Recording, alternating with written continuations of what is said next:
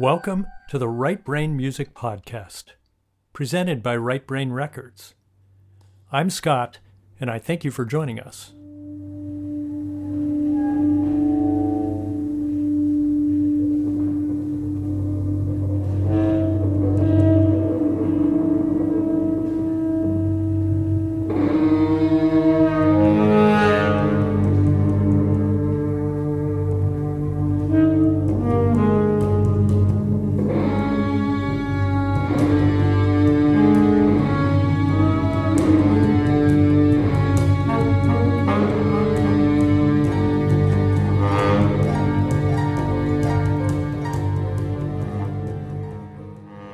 Amid the swirling chaos of 2021, we decided to venture back into live music with the first ever Right Brain Music Minifest.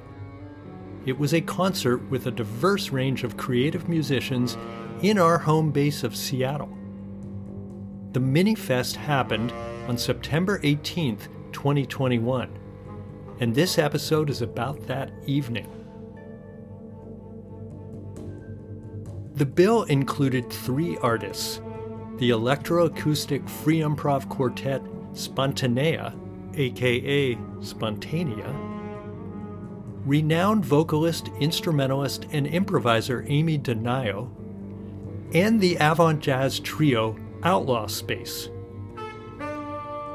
Spontanea and Amy DeNio have been featured in this podcast before. Note episodes 14 and 23. I'll talk more about Outlaw Space here. But back to the Minifest. Each artist played a set, and then the audience drew individual musicians' names randomly out of a hat to constitute small groups that then improvised together. After several chance ensembles, all of the musicians played together in a mega jam. In planning this event, we wondered, would anyone come? We took appropriate health precautions at the venue, which was Seattle's legendary Good Shepherd Chapel. But we had no idea if people were ready to brave the elements to experience live music again. Right up to a few minutes before showtime, the musicians were prepared to play in a mostly empty room. As it turned out, that's not what happened. People started flowing in, and as strangely beautiful sounds began to reverberate off the chapel's 40-foot-high ceiling, they kept coming.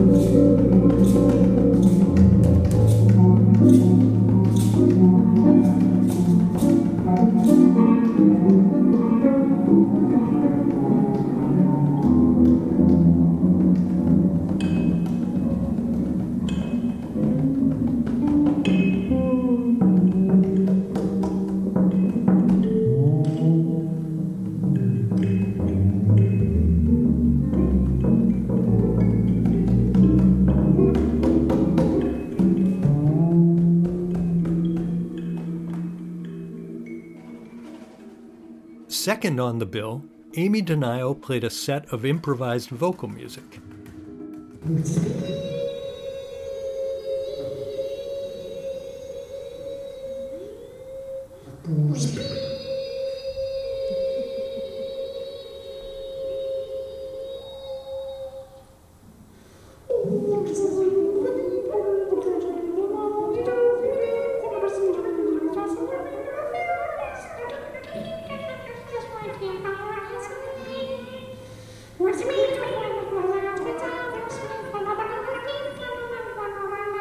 This we all come in, 3, 4.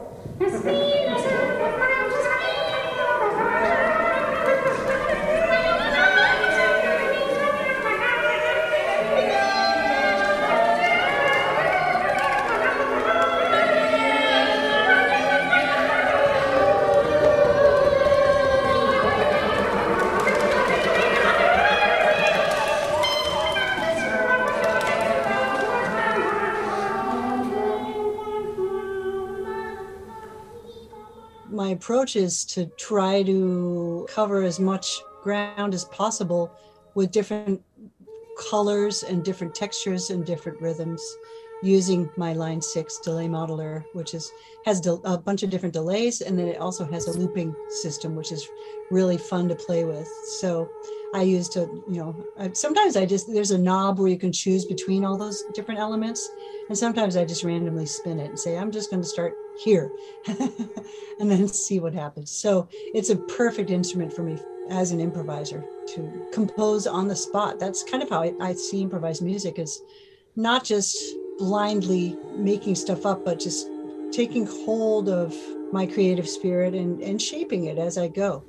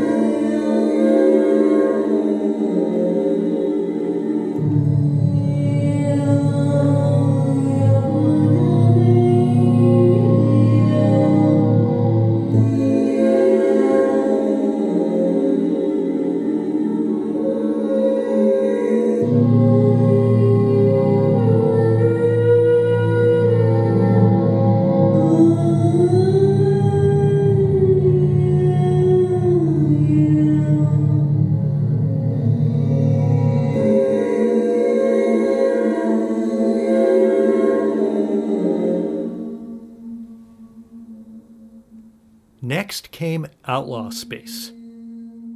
This trio formed in a place called Spite House, which is a countercultural institution in Seattle, a throwback to the days when the city was a fringe outpost.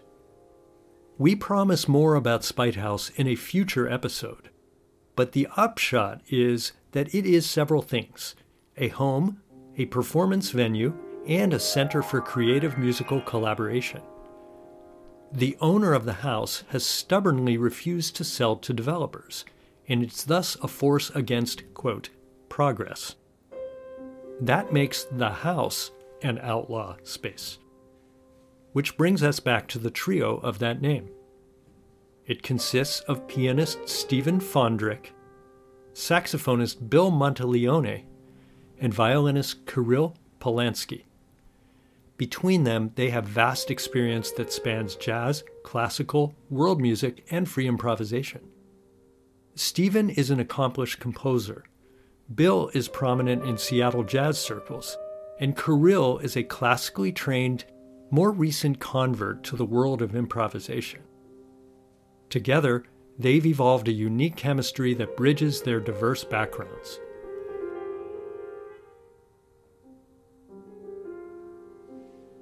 I met Stephen and Bill at Spite House.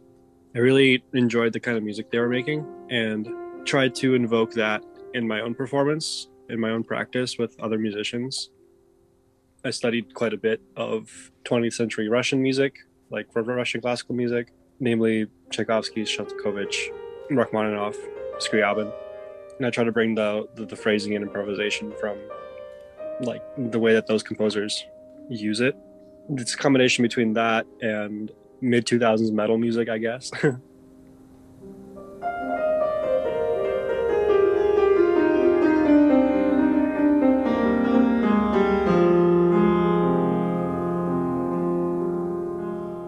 Stephen and I met in, I believe it was the summer of 2000, at Spite House, where Stephen was still living then, not called Spite House at the time, through a group of musicians that we had both come in contact with called the Moncton Creative Music Concern. We started freely improvising together in groups of musicians of as small as a few and as large as 20 for years and years and years and years and years. We played music that had melodies, that had free construction in terms of how the arrangements came together, and the groups would oftentimes arrange either on the fly or in conversation beforehand, but the adjoining music was absolutely freely brought together, but to a destination point. It wasn't a rejection of the free music we were playing. It was a continuation and a growth of that.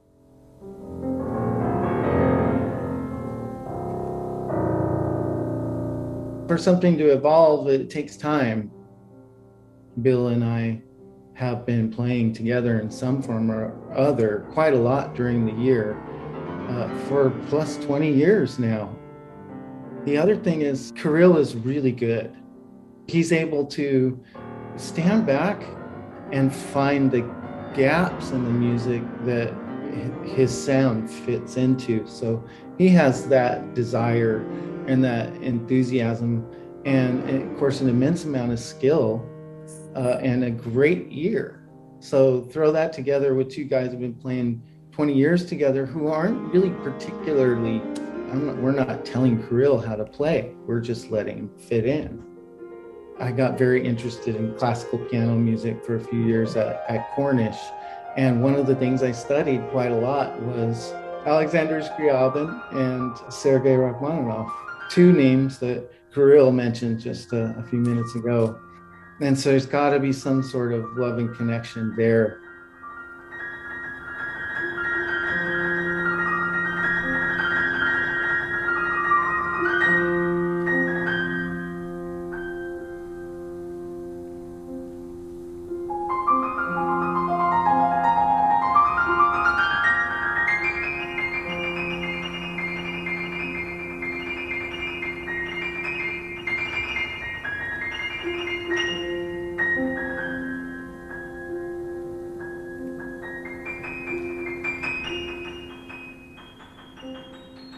We played a tune called Wildflowers.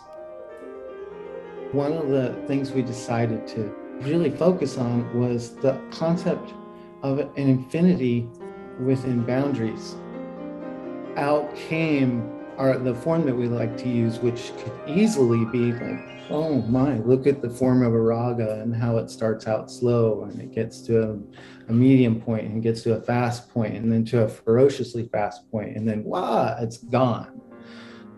That's a place, a space, a creative, a blank slate that I wanted to be in so badly. And I got there from my study of just intonation. I got so into just intonation as worthy of that long amount of time to really listen into the intervals. And that's how our collaboration with these melodies that we created bloomed. As that I looked at it in terms of, well, where is this in this mode, this melody in a just intonation framework, literally a lattice, and then to see where the actual real harmonic fundamental tones are, and just try to evoke that as much as I can with what I have on hand.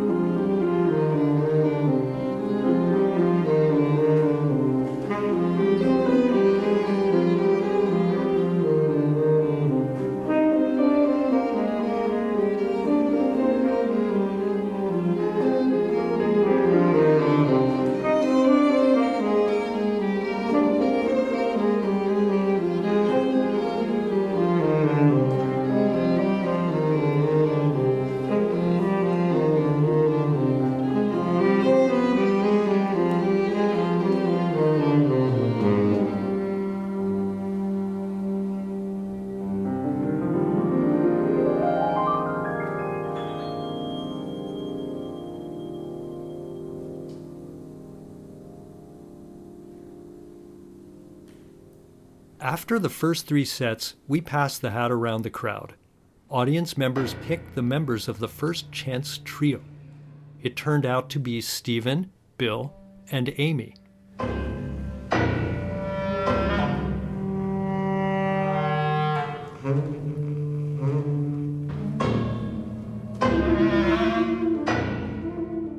I just thought it would be a nice additional color to what was going on. Piano, and there was tenor saxophone. So, wow, clarinet would really be an interesting addition to that.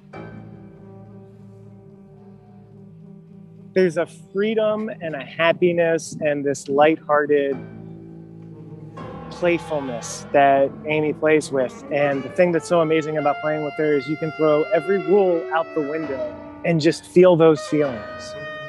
And if you just do that, it's going to work. In fact, that's the most important. It's way more important than any note.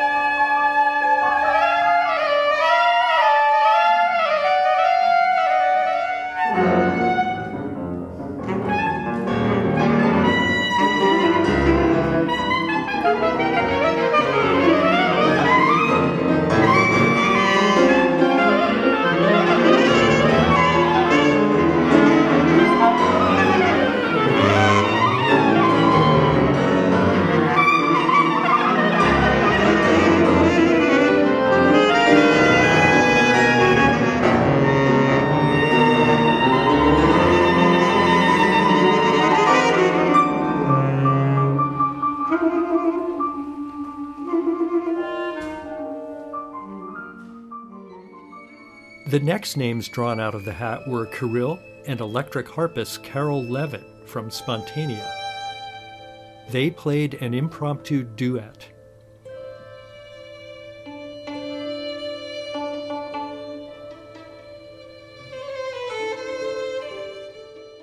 I remember a couple of things from it. She asked me like what key I wanted, like major or minor. She wanted to know what key to play in because she has a electric harp that she needs to tune in order to like have a base set of tuning for the harp, because she has to choose like which strings have which. She has like an option between two utmost strings, between two notes. And so I didn't think I gave her an answer on that, and then we just kind of settled on A minor. But I threw in an F sharp in there, and it was because A minor usually doesn't have F sharps. We just kind of started slow and improvised. And then about 2/3 of the way through, it was 9 p.m. and my alarm rang to make sure that I had fed and walked the doggy by this time, which she had already been walked and fed by my wife at that point. But the alarm rang, and it was a ding-dong, like a London Tower kind of based alarm. And also happened to be in A minor. And so I kind of just brought it up to the microphone, and the audience got a laugh out of it.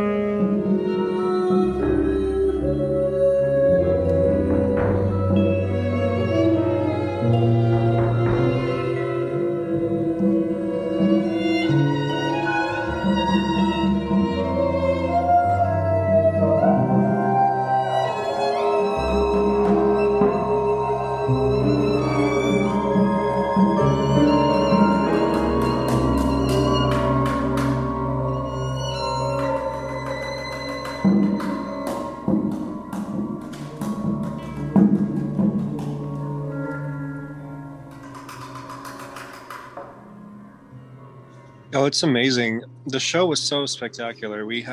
I was manning the door for the first couple of performances before ours, and I just have to keep putting chairs up for people. I think we tried to put up 20 before we started. And I think I over doubled that in the first performance, and then again, like doubled it again by the time we were done with the second performance. It was so crazy to see how many people turned up for some live performance by these crazy musicians who, like, who knows what they're gonna play? Who knows if it's gonna be any good? But it was fantastic. It was a spectacular night all around. Music's function for me is to create community, and that's what's really important to me. So that's been the pleasure, because we all have been going through this incredible sense of isolation. So that's why I enjoyed the other night to be able to just say, all right, let's all join in. Let's all create something together, because that for me is the beauty of music, the possibility that community can be strengthened through music. So coming back into the live sphere, that's really been my focus.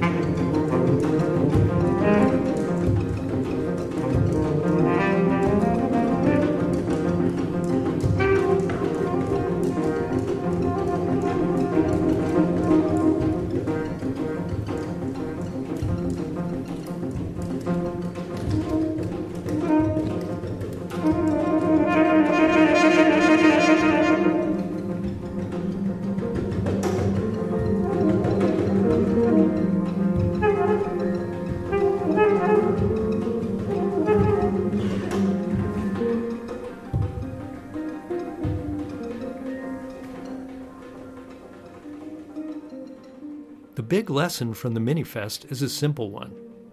No matter what else may be happening, the spirit of music lives, and it will not stay penned in for long.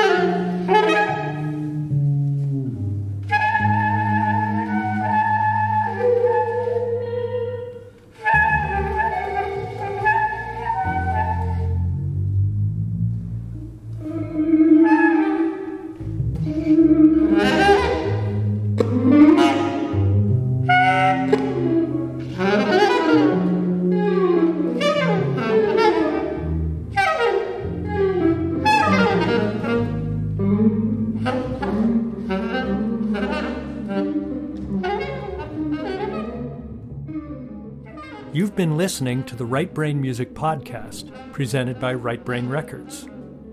You can visit us at rightbrainrecords.com. Farewell for now. Join us next time.